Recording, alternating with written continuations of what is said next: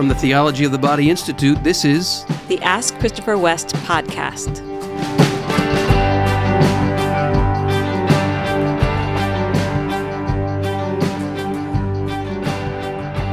Hi, podcast listeners.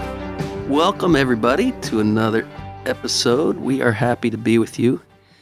On my heart today, as we're going into recording, and I kind of feel it, like it's like pressing on my heart a little bit. And this may sound strange and out of the blue, and because it kind of is out of the blue, but I'll explain why it's not out of the blue for me. I want to pray for any of our listeners out there who are in the middle of, or maybe recently have been involved in moving, as in moving from one house to another. And the reason that's present to me right now is we've been helping my parents who are, my dad is 82 and my mom's 79. So they are up there in years, and they had to downsize from a family home they've been living in for 28 years. They bought this house right at the time you and I got married, Wendy. And they were downsizing into a large house, and they went to a much smaller house, and we've been helping them. And it's just so discombobulating. And it caused me to really reflect on how much we are made to have a home. And moving, you and I have moved how many times, Wendy? Gosh, we've been in this house for 20 years, but yeah. 1, 2, 3, 4.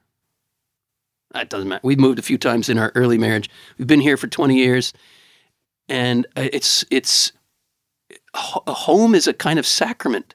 It's a sacrament of our destiny. We are made for a heavenly home, right? Christ says, I'm going to prepare a home for you.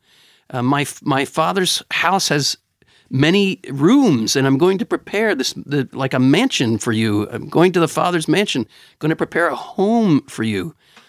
And if you've been in the middle of a move, we just know that you've been on my heart, and I invite you to offer the suffering in moving. It's a real suffering. Even psychologists will tell us that it's one of the biggest stressors you can feel in life is moving.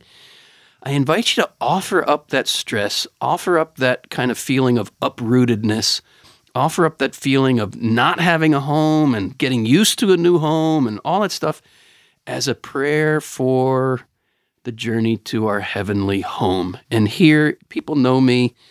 You know that songs pop into my head, and I'm hearing the Beatles right now. And this is a prayer to me. I'm on my way home.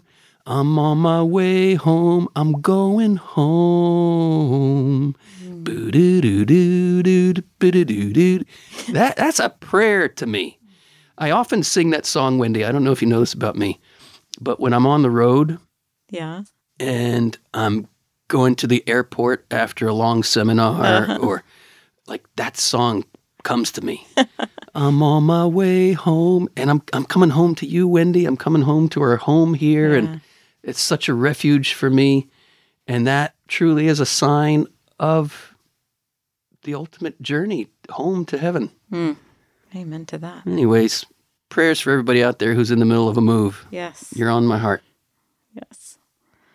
And what updates do you have for us from the TUB Institute? That is a dang good question.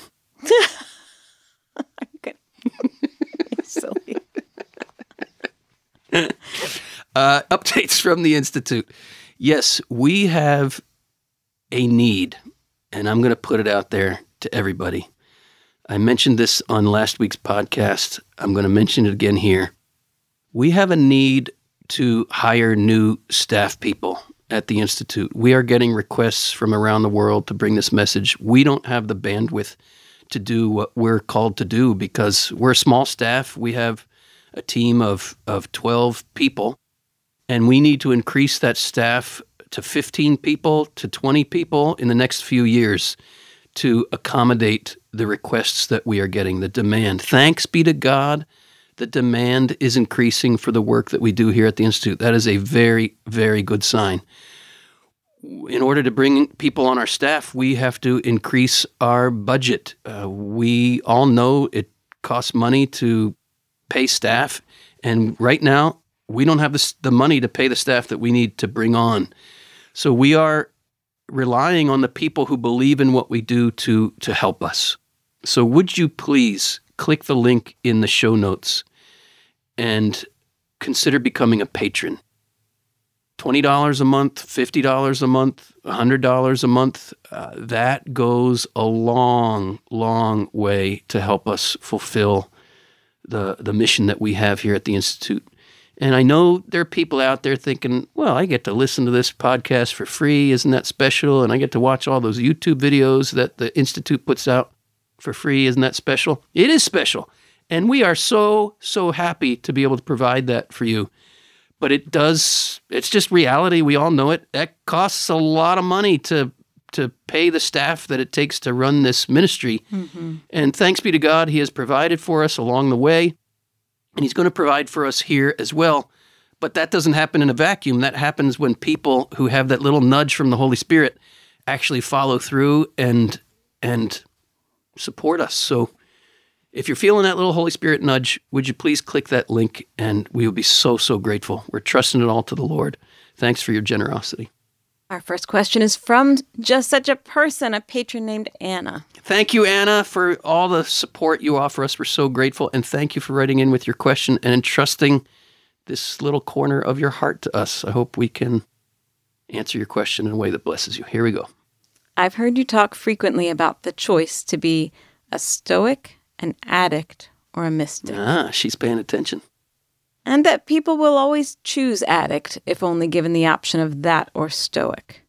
You've encouraged us that there is hope for the addict and given a lot of practical tools for this.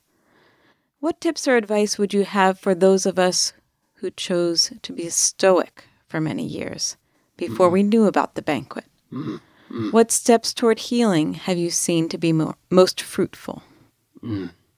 Anna, bless you. Bless you, Anna. Bless you. I can feel like the image I have right now is I see this like ping pong ball going back and forth in my own heart.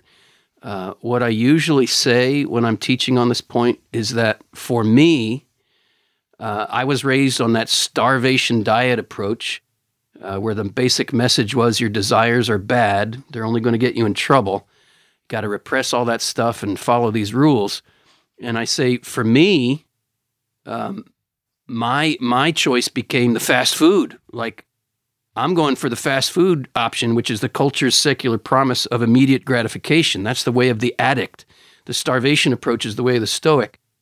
So I'm just witnessing to my own journey when I say that's the way I went. But I can also understand and relate to why people go the way of the Stoic, which is the repressive approach, just repress all your desires and follow the rules. I had some of that in me as well, and I still do. I have some of that in me, especially when my desires have gotten me in trouble, as they have. Inevitably, if you go to the fast food, you're going to get yourself in trouble. And then you can begin to think, I know what the problem is. My desires themselves, they're the problem.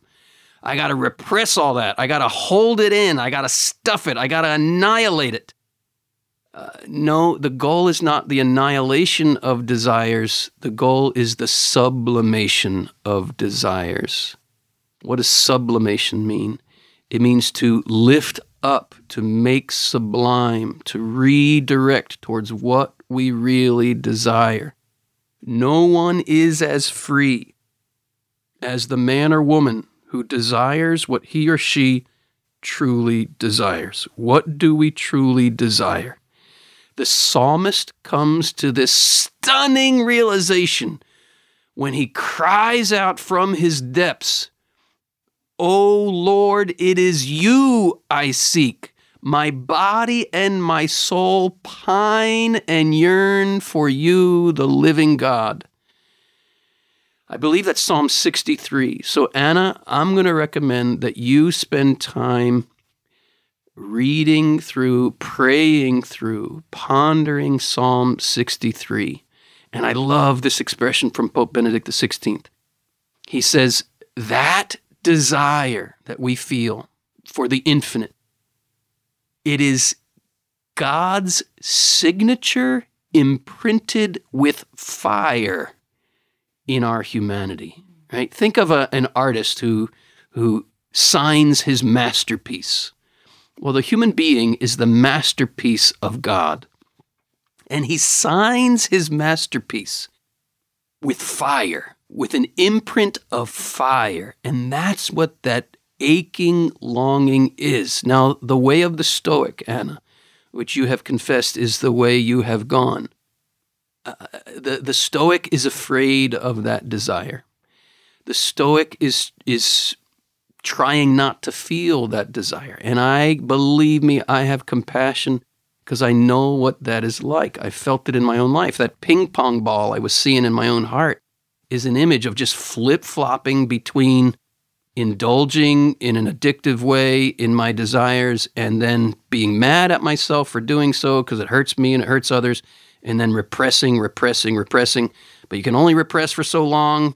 Then the chicken nuggets start to look attractive again, and you go back to that fast food, and then you get sick from the fast food, and then you flip-flop over to back and forth. The way out of that ping-pong reality, I would really say this. The Psalms have been a tremendous help, not just Psalm 63. Start there, but immerse yourself in the Psalms.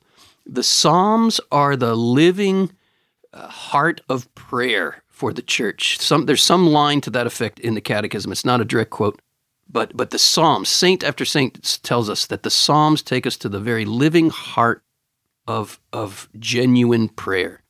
And the Psalms are full of raging at God, raging at the broken world. How long, O Lord, will you leave me here?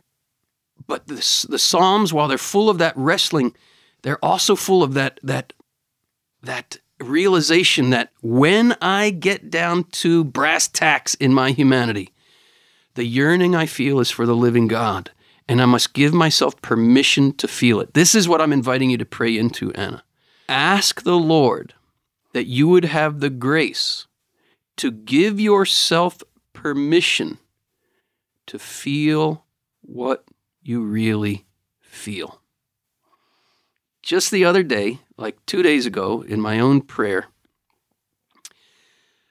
I was in a place of dealing with a temptation that I was very attracted to this woman's body that I saw on YouTube, and the temptation is just, oh my gosh, that's all bad, that's all wrong. I know this has caused me pain. I know this has caused you pain, Wendy. I just got to stuff it. I just got to repress it. I just got to hold that all in and pretend I don't feel that. But I do feel it. There's this attraction to the feminine form, and that attraction can take me down the wrong path, but it can also take me up the right path. And my spiritual director, as I've presented this struggle to him over the years, he often gives me a prayer, some kind of prayer assignment. And he had given me this prayer assignment to pray that I would see this woman's body, who was on this YouTube video, that I would see her body in its glorified form.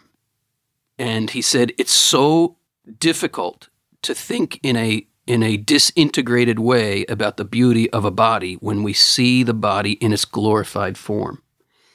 And the saints talk about this. Teresa of Avila says that she caught a glimpse of glorified bodies in her life of prayer.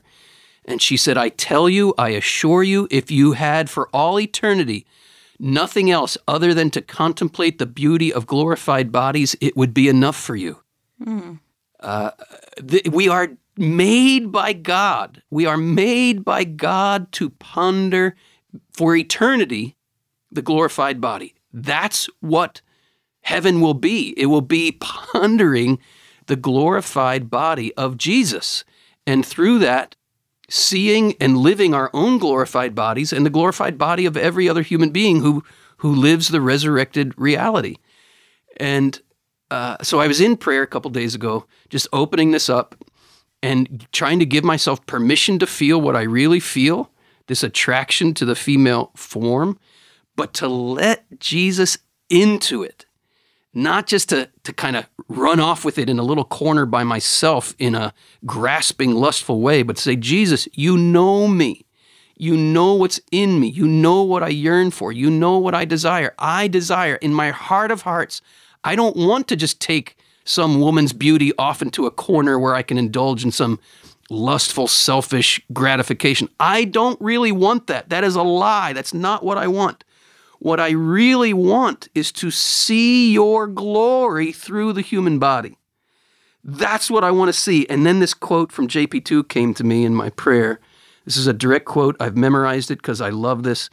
He says, "Purity is the glory of the human body before God." In fact, he says, it is God's glory in the human body through which masculinity and femininity are manifested. And then just today in my prayer, the reading today in prayer was from the book of Revelation. And it said, John says, "The angel of the Lord came to me and said, 'Come, I will show you the bride, the wife of the Lamb.' And he was taken in spirit," the scripture says, "to behold the splendor of the bride, the new Jerusalem, the bride of God." And he said that the bride was radiant with all the glory of God. That's what I desire. That's what I really desire. And guess what? This is what God wants to grant me. And guess what the gospel today was? The gospel today was Jesus saying to Nathanael, "You will see greater things than this. You will see heaven opened." Glory be to God. Glory be to God. Glory be to God. Glory be to God. This is what this is the theology of a woman's body. We were talking about this in the last episode, that the very meaning of woman, nekeva in Hebrew, the female, is to be opened. And yes, woman's body in Mary, woman's body has become heaven on earth, the dwelling place of the Most High God. This is the theology of a woman's body. Heaven, heaven, heaven, heaven on earth. What does Jesus promise Nathanael? You will see greater things than this, Nathanael. You will see heaven opened. And what does the book of Revelation say? The temple in heaven was opened. And what does John see when the temple in heaven is opened? He sees the woman. He sees the woman clothed with the sun. That's what he sees, because woman is the living image of heaven.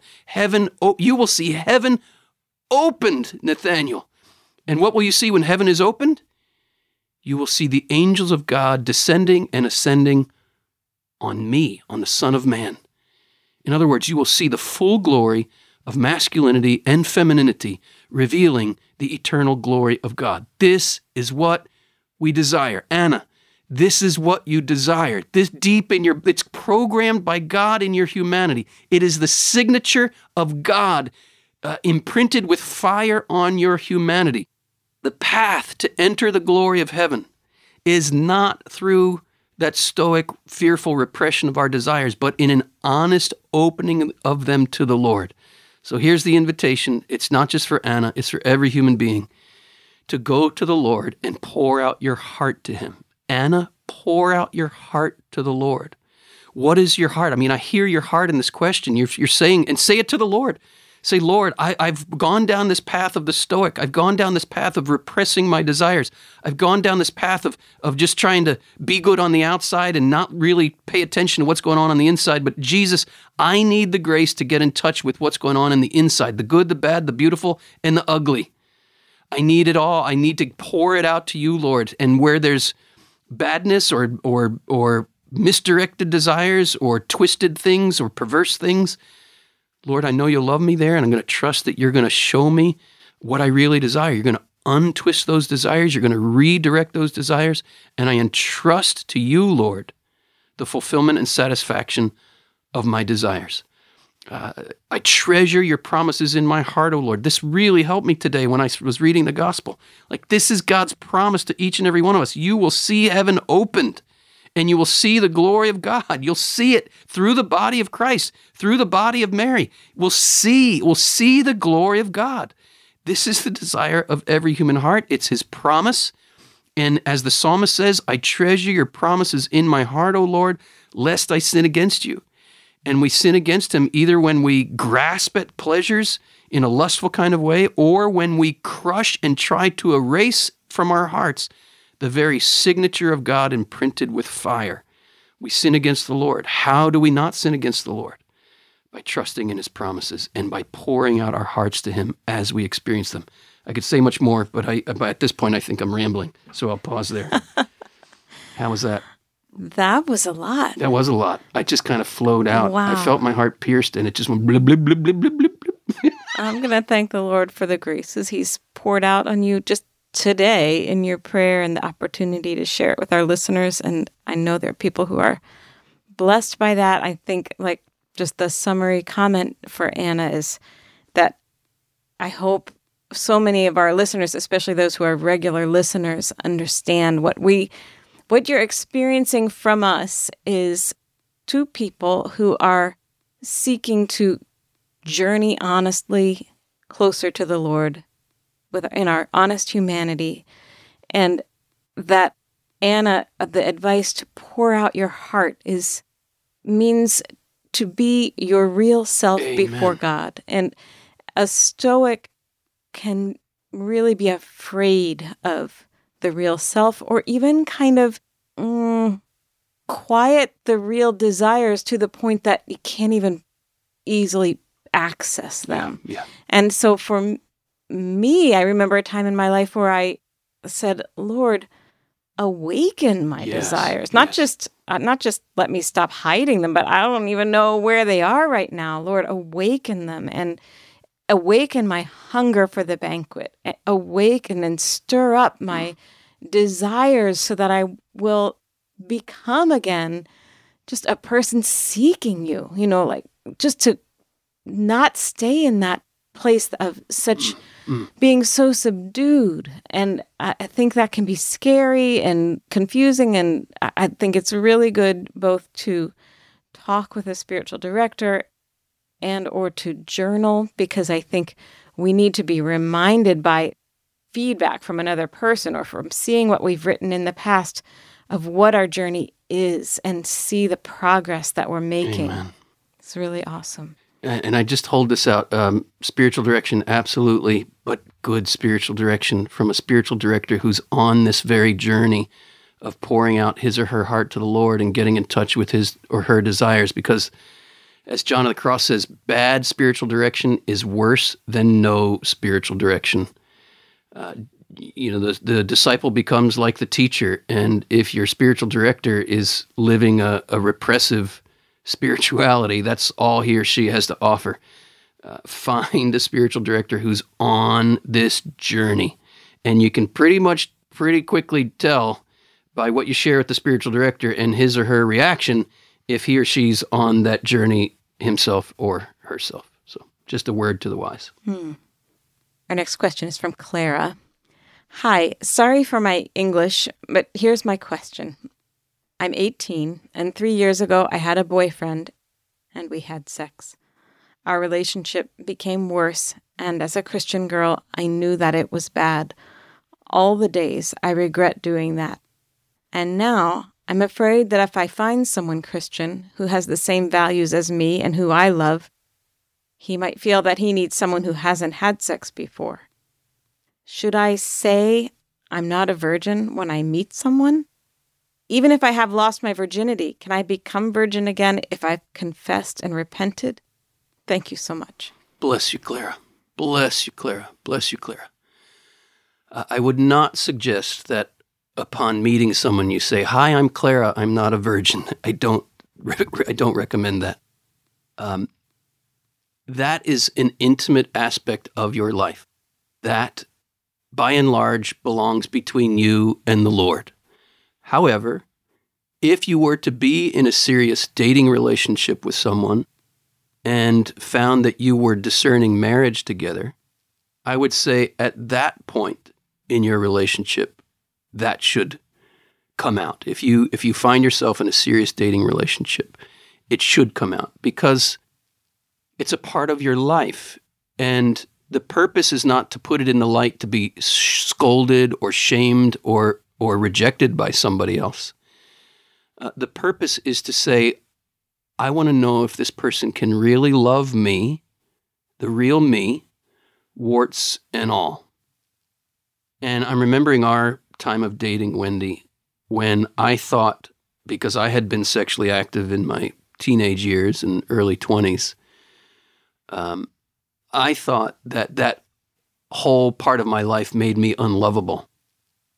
And I remember saying to you, you'll remember this for sure, we were very close to getting engaged, and we were putting a lot of things on the table, and you knew about this in my life at this point, and you said, I said to you, here's how I understand it, Wendy. I would never expect you to love who I was back then, because I was really messed up. But, for the last several years, I've been really striving to follow the Lord, and I could imagine that you would love who I've become.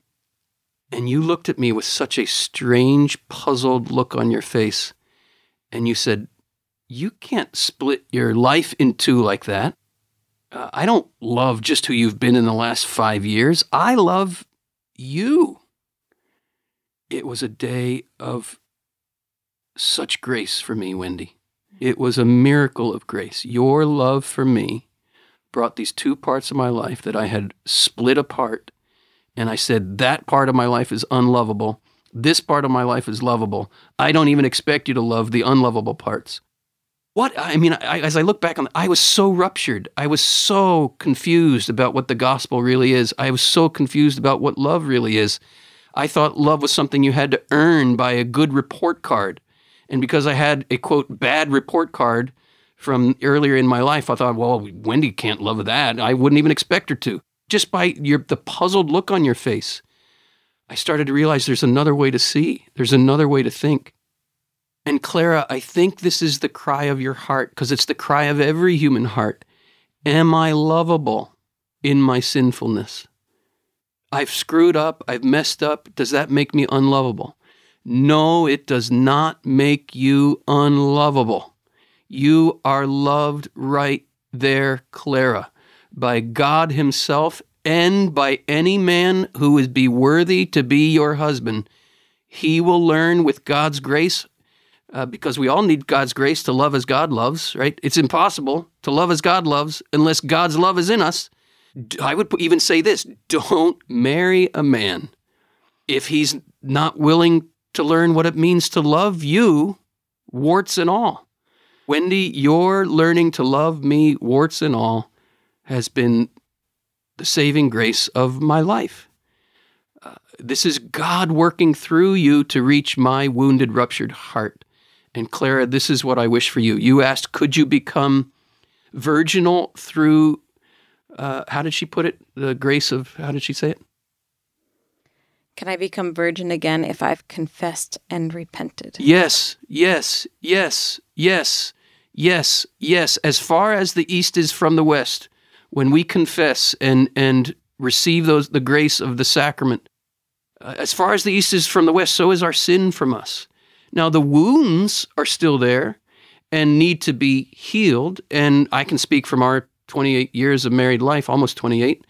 That's an ongoing journey.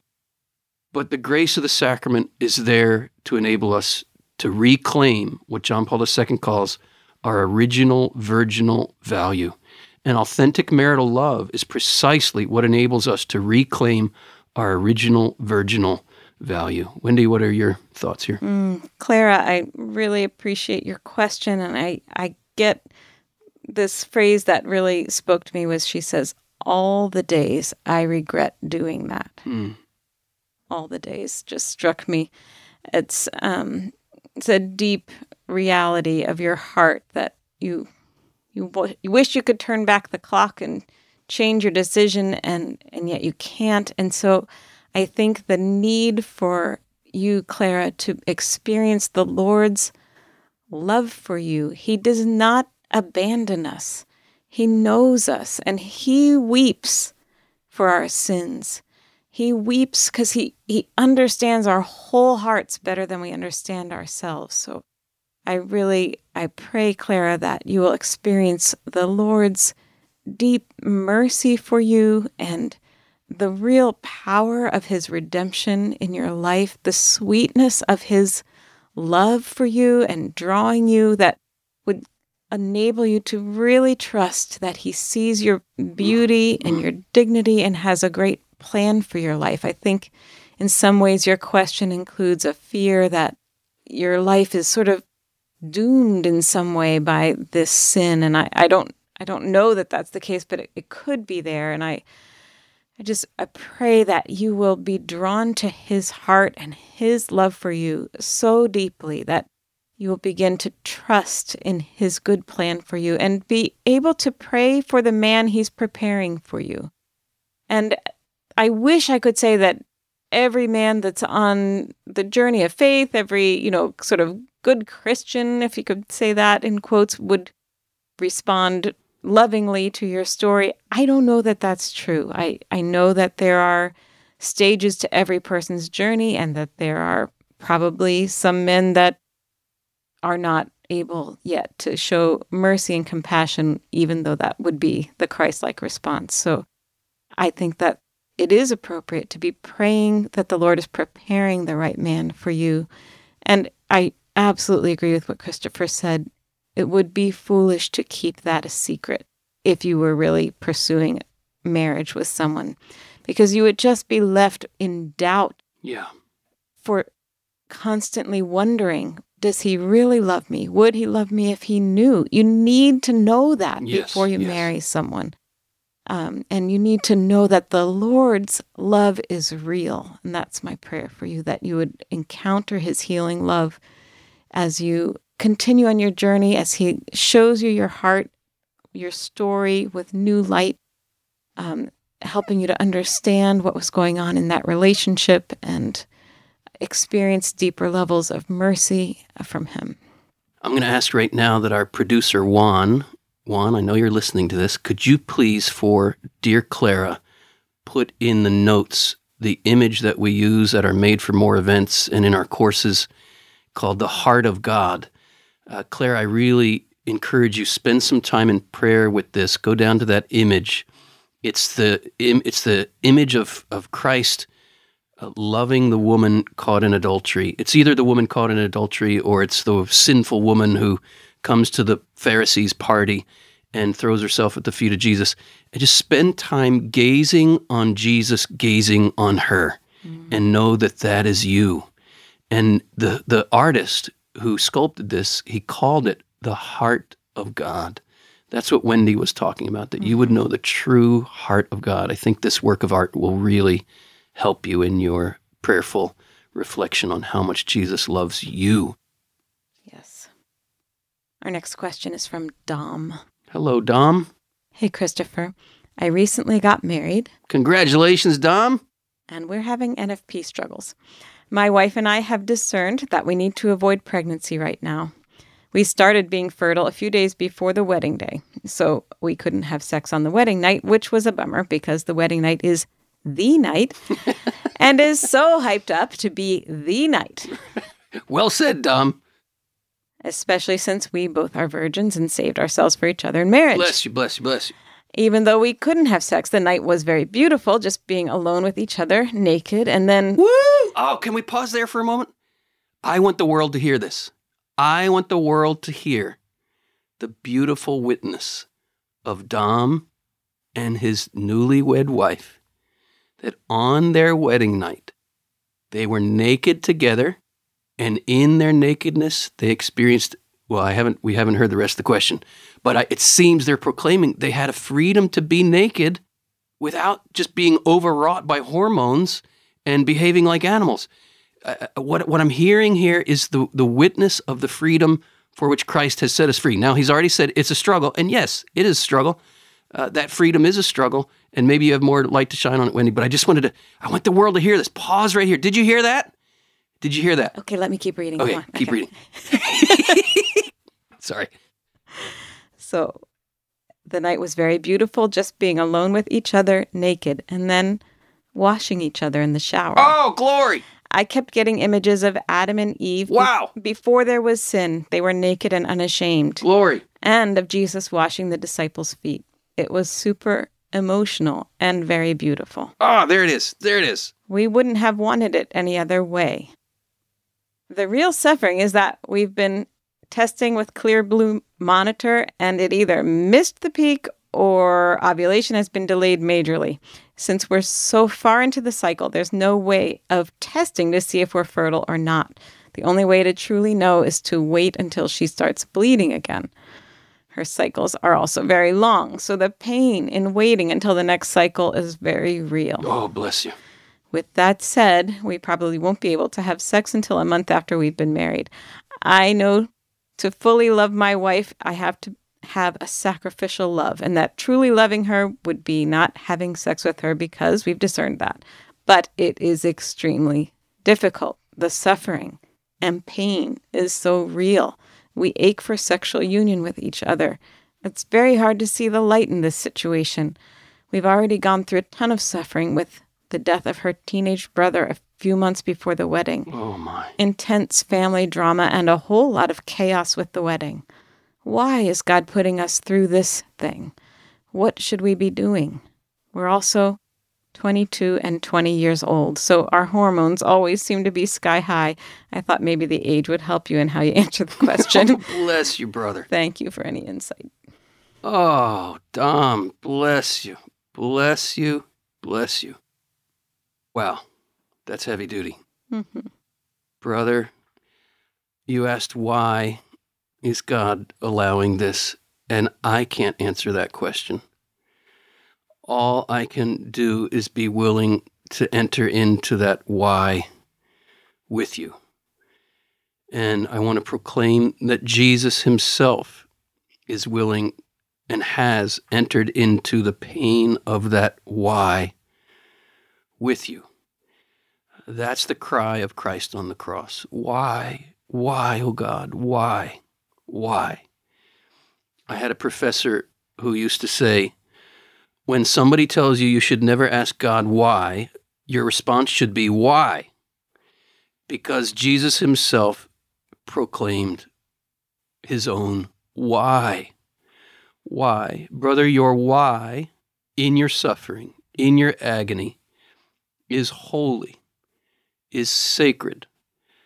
And I feel just a tender reverence for the sacredness of your why as a newlywed young husband, longing, aching, pining to be one in the flesh with his bride, to have that consummate embrace delayed as long as it has been for you guys. That is a major why, oh Lord.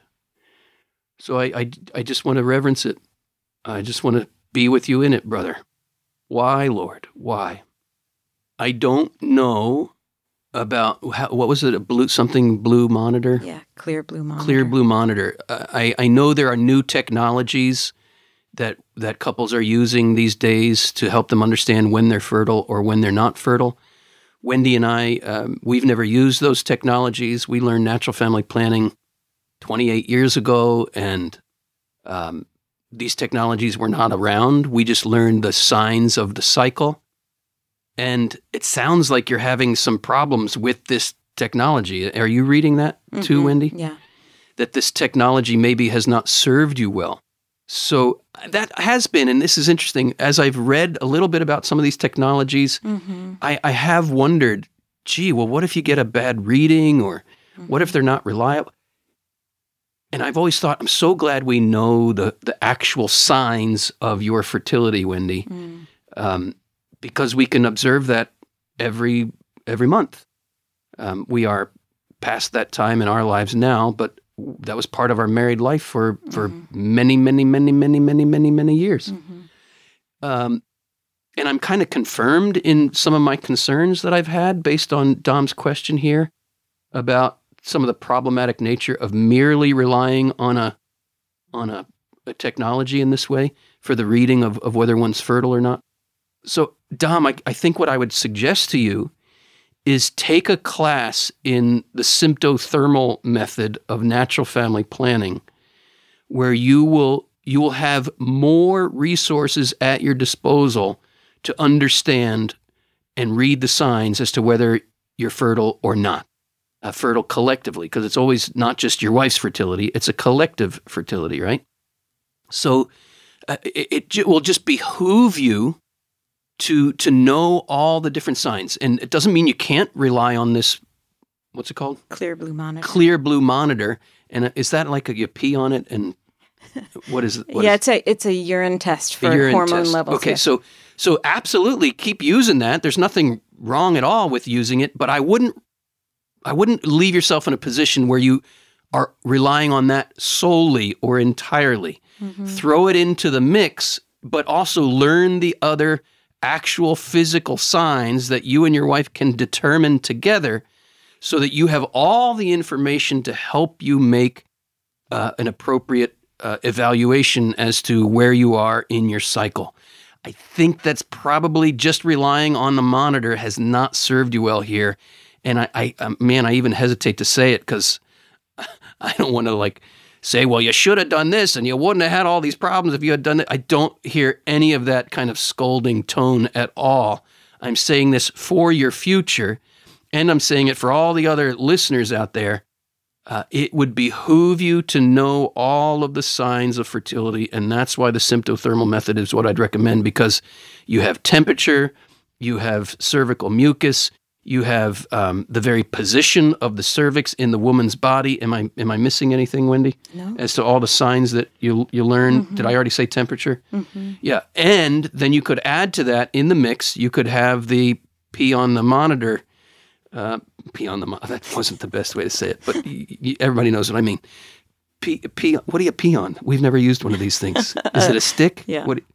Not like a stick from a tree, but a test strip. A test strip. Thank you. That's what I was looking for. I couldn't find it. Okay, that's what I'm saying, brother. Take a course, symptothermal method. Wendy, what are your thoughts here? Yeah, I think Dom and his wife are. It's touching to my heart that he shared that they are So 22 touching. and 20. Yeah. And that they've had a very difficult time recently in their lives. That all things that are they force you to grow up in different ways, and certainly suffering of grief. And also, he used the word chaos with the wedding. In the midst of all that, it's hard to kind of see your way out. You probably maybe have a hope once we're married, we won't be in the same stress. And you're not in the same stress, but you have a different stress going on right now. And no one would fail to just feel compassion for you in that. But I also think without a doubt, if you keep praying, the Lord can bring good out of this. The Lord can bring good out of this. Can I say it again?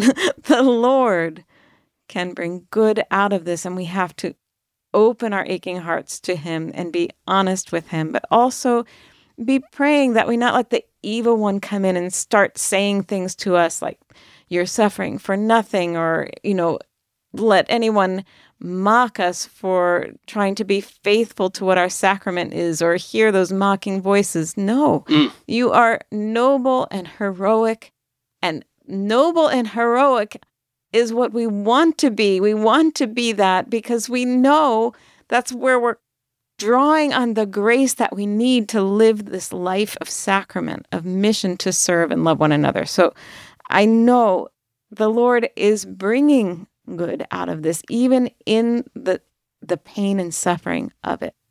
And I do agree with you, Christopher, that they are learning by a painful experience that there are limitations to, and specifically this monitor. And I'll just want to explain real quickly for our listeners who don't have any idea what this is about. I actually did buy one of these. You were saying we don't have any experience, but I did at a certain time when my cycles were confusing me a little bit. I thought maybe this added information would. Oh, now that you say it, would help me. I do. I was having a memory lapse there. Yes, it's okay. And what I found, common experience for me these days. What I found, and I just want to try to explain this a little bit more to the listeners, is that this is a technology that is not designed for natural family planning. It's designed to help people with infertility, specifically trying to achieve pregnancy. So it has some limitations when you use it for natural family planning, in that it only will test for the relevant hormones on certain days that it's programmed to test for them. And once you've passed those days of a cycle, it won't perform the test. Even if you're saying, "Oh, just test for estrogen, please tell us." You cannot tell it to do that. It doesn't respond to your request. It's going to say, "No, you're on day such and such of your cycle, and I don't test for that on this day. Sorry." It doesn't say sorry. It just doesn't do it. So that's what he's saying when he says at this point in the cycle, we can't test for fertility with this monitor. That's because of how it was designed. And yes, it is useful to couples. Yes, it does give helpful information, but you're right. There are other ways to find that helpful information. And I know that Dom and his wife will learn them with time, but at this point in the cycle, it is kind of a waiting time. But not that that's a bad time to be starting to learn about the other symptoms and things that you can be checked for. It is a good time to learn. I feel a real fatherly desire to wrap my arms around Dom and his wife and shield them from all. You were saying this, Wendy, about these voices that could come in there. I hear voices like, "Oh, come on, they're newlyweds. Right. Just use a condom, for crying out loud, and get it done with all this stupid, ridiculous Catholic teaching." Whoa, whoa, whoa, whoa, whoa, whoa, whoa, whoa.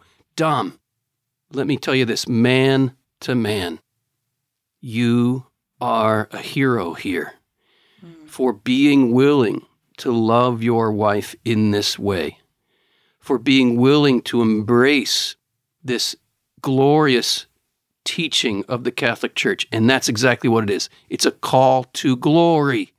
And the path to glory is through the cross. Every sin, every temptation is an invitation to believe that you can have the happiness you want without going through the cross to get it. That's what sin is by definition. And when Peter, it seems sensible, doesn't it? "You're the Son of God, Jesus. No way. You're not going to die on a cross. That's not going to happen to you." What does Jesus say to Peter? "Get behind me, Satan." You're going to have a lot of Peters in your life, Dom, who are telling you, you don't have to bear this cross. You don't have to go down that path. There's an easier way to do it. And your response should be the response of Jesus. "Get behind me, Satan." Man to man, Dom, I want to tell you, you are following Jesus. You are following Jesus. This is the path. This is the way. You're on it. And you've already tasted some of the fruits. You've already experienced the way you described your wedding night, the way you described bathing each other, being naked together, loving and honoring the mystery of fertility at great cost to you.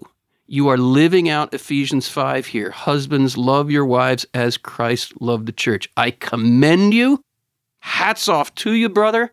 I want to kiss your feet. I know that sounds weird, but I'm just looking for some expression to say to you how much I honor and revere your courage and your willingness to embrace the truth of what it means to be a husband after the heart of Jesus Christ.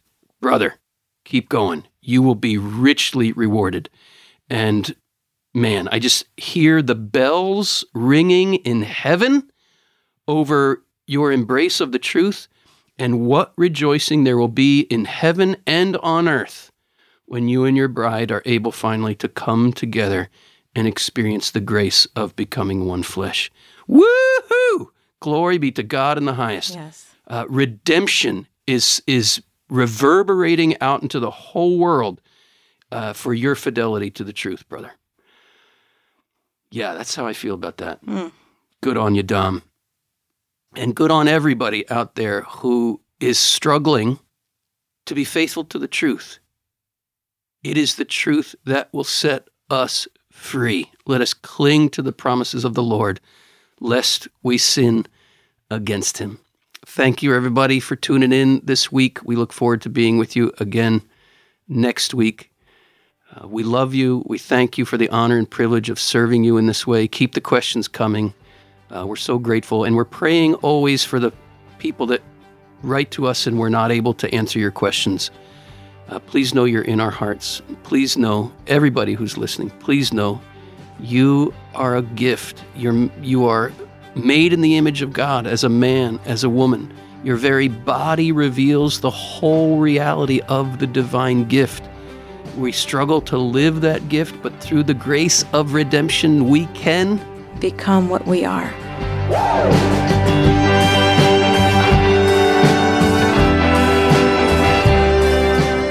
Ask Christopher West is brought to you by the Theology of the Body Institute, with music by Mike Mangione.